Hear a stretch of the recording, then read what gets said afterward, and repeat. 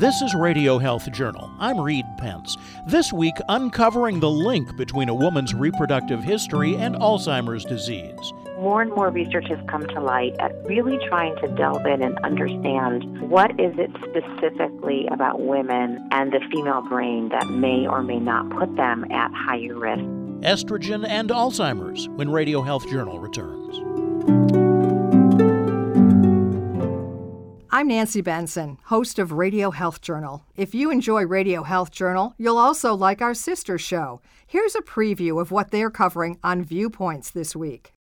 This week on Viewpoints. What we're doing when we're talking is that we're assembling groups of words, and sometimes those words group as smaller or larger units. Verbal blunders and disfluency.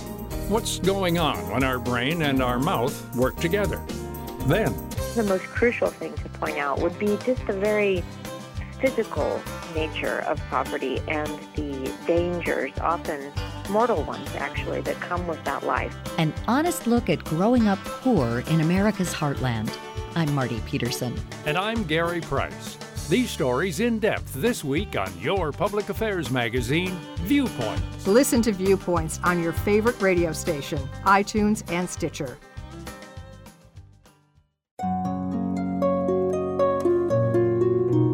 More than 50 million people worldwide are living with Alzheimer's dementia. 2/3 of those, at least in the United States, are women. And according to a number of studies presented to the recent Alzheimer's Association International Conference, it appears that whether a woman develops Alzheimer's disease or not depends in part on her reproductive history. Dr. Rachel Whitmer is professor of epidemiology at the University of California, Davis. It's been known for quite some time that women are at higher risk of dementia, and this previously had been mostly attributed to the fact that women live longer.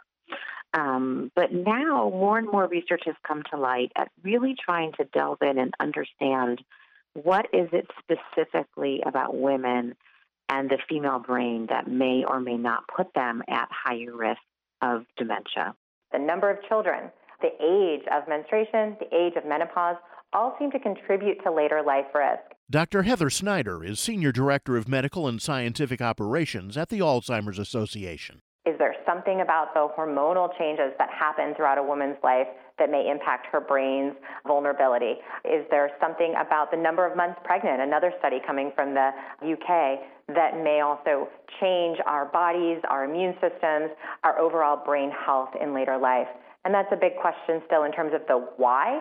But this gives insight that we need to be asking these questions as we think about identifying those earliest changes, as we think about treatments that may differ in women and men. One of the more reliable findings in the literature is that women with a longer reproductive period, so by reproductive period, I mean the time from when they first get their period to their last period. That's considered the reproductive period or the fertile period. The longer that is, the lower the likelihood of Alzheimer's disease. That finding is actually pretty reliable in the literature, and it's consistent with the idea that higher levels of estrogen may be protective against Alzheimer's disease in women. That's Dr. Pauline Mackey, professor of psychiatry and psychology at the University of Illinois at Chicago. She says other studies also show that exposure to estrogen could be a protective factor. Probably the strongest evidence that reproductive factors play a role in Alzheimer's disease come from studies of women who have their ovaries removed earlier than expected, that is, earlier than the typical age at menopause. And those studies show that such women have a 70% increased risk of cognitive impairment or Alzheimer's disease compared to other women.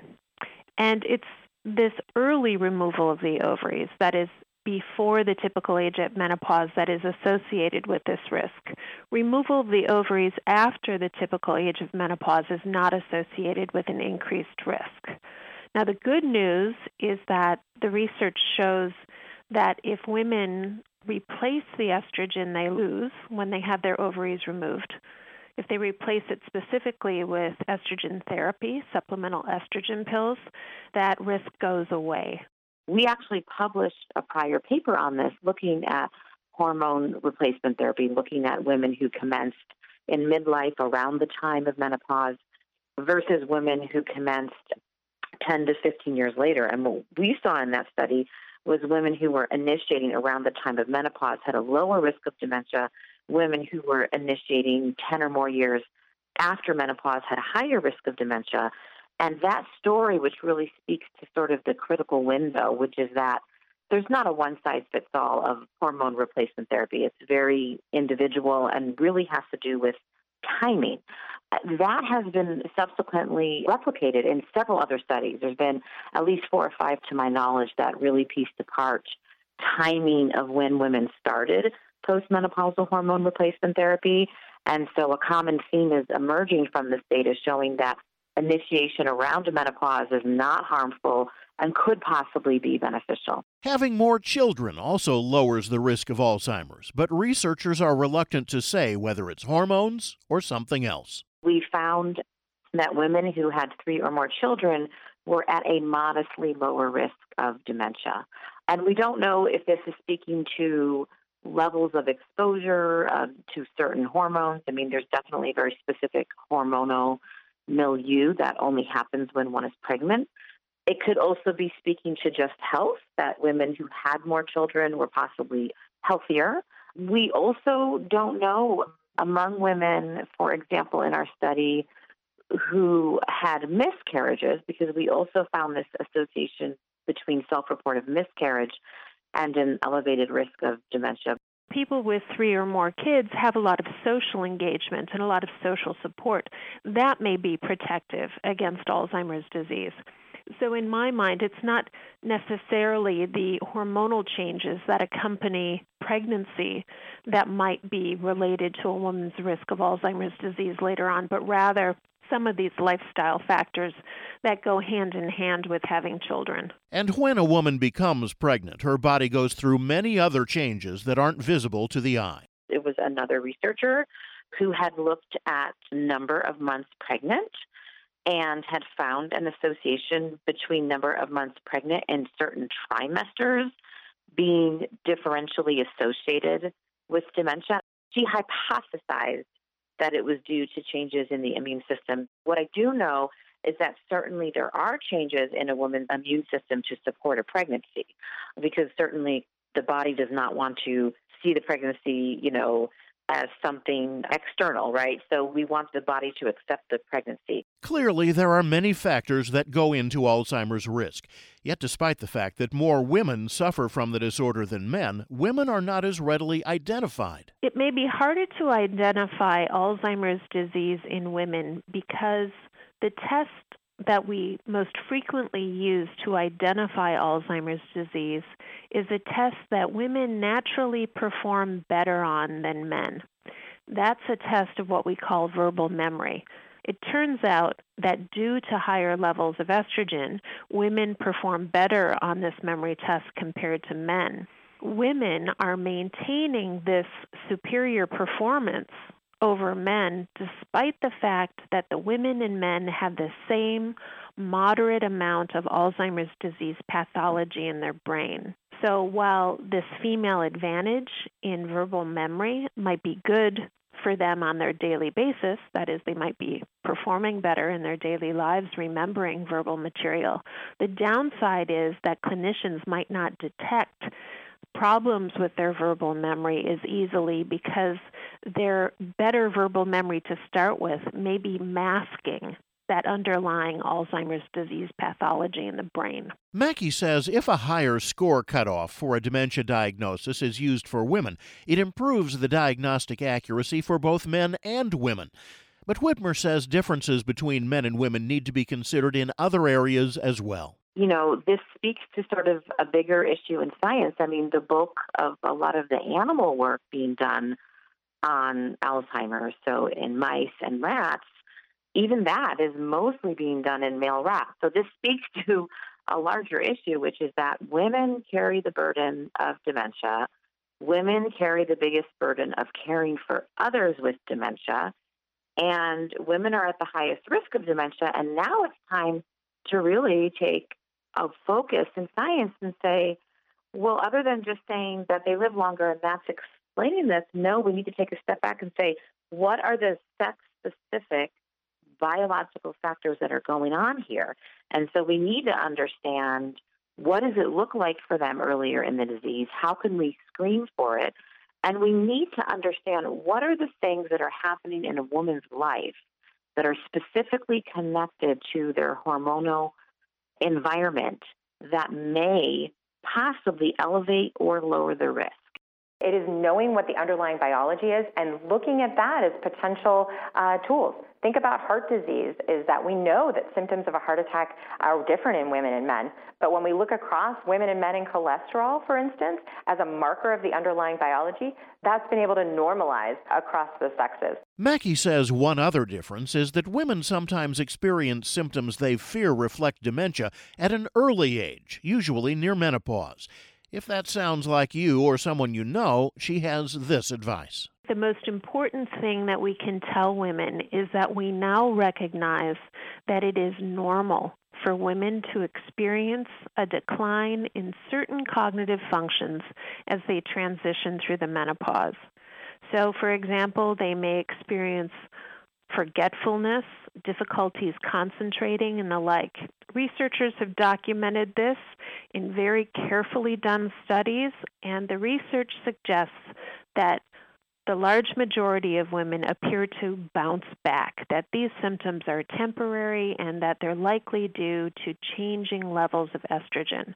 So the first thing to tell women is that Alzheimer's disease at age 50 to 60 is very rare.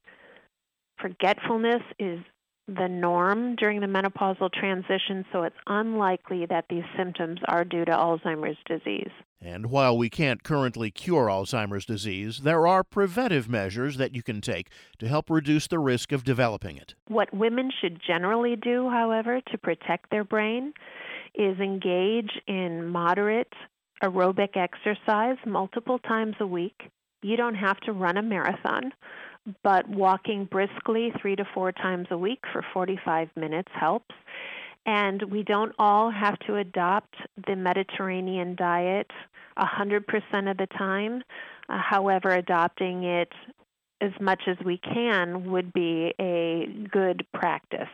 And I would say that when we talk about the Mediterranean diet, what we mean is fatty fish, nuts, legumes, fresh fruits and vegetables, and the like. And the more of that we can eat, the healthier our brain. And then finally, what women can do to decrease their cognitive problems is to reduce their stress.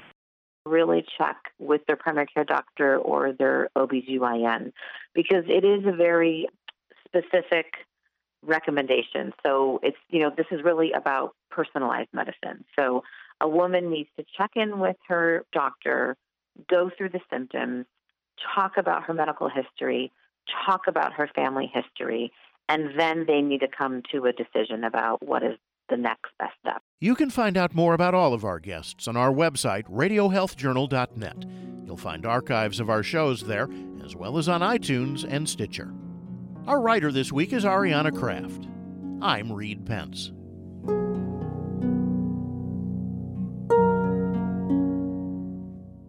This week marks the start of the Medicare annual enrollment period, an important time for Medicare-eligible people to choose their health plans. While most people weigh cost, few think about how their personal health goals should impact their plan choice. Aetna's Health Ambition study found only 20% of people 65 and over even have a health goal. Here's Christopher Chano, head of Aetna Medicare. Healthy aging means something different for everyone. Choosing the right Medicare plan can help you achieve your unique health goals. Many Medicare Advantage plans include extra benefits such as fitness memberships, transportation, vision, dental, and hearing coverage to help you live the life you want. The Medicare annual enrollment period runs through December 7th. Learn more at aetnamedicare.com/learn. That's aetnamedicare.com/learn. Aetna Medicare is a PDP, HMO, PPO plan with a Medicare contract. Our SNPS also have contracts with state Medicaid programs. Enrollment in our plans depends on contract renewal. What are you going to do with your old car? You can try selling it, you could junk it, or you can donate it to Heritage for the Blind. Your car will be towed away for free and your donation is tax deductible. Just call 1-800-835-1478. Heritage for the Blind accepts cars, vans, trucks, and boats. It doesn't matter if your vehicle runs or not. It will be towed away for free, and you'll be supporting those that need help. Heritage for the Blind is a nonprofit organization that helps the visually impaired live fuller lives. Call right now to donate your car, and as a special thank you, you'll receive a free 3-day vacation voucher to over 50 locations. Call Heritage for the Blind right now. Call 1-800-835-1478. Donating is easy, and your vehicle is towed away for free. Plus, you'll get a free vacation voucher for donating. Call now, 1-800-835-1478. That's 1-800-835-1478.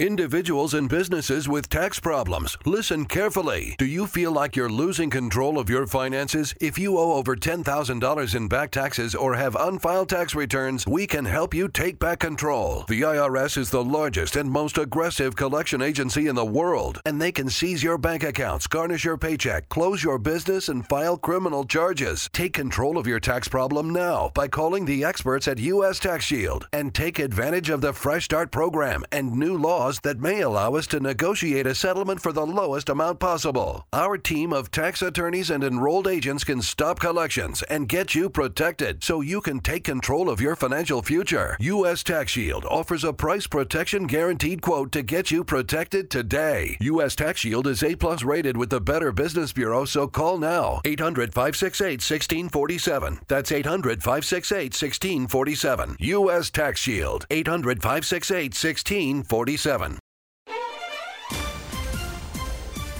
Thank you for listening to Radio Health Journal, a production of MediaTrax Communications. If you enjoyed this week's show, please leave a review on iTunes or share it with a friend. You can find more Radio Health Journal stories about health, science, and technology on iTunes, Stitcher, and at radiohealthjournal.net.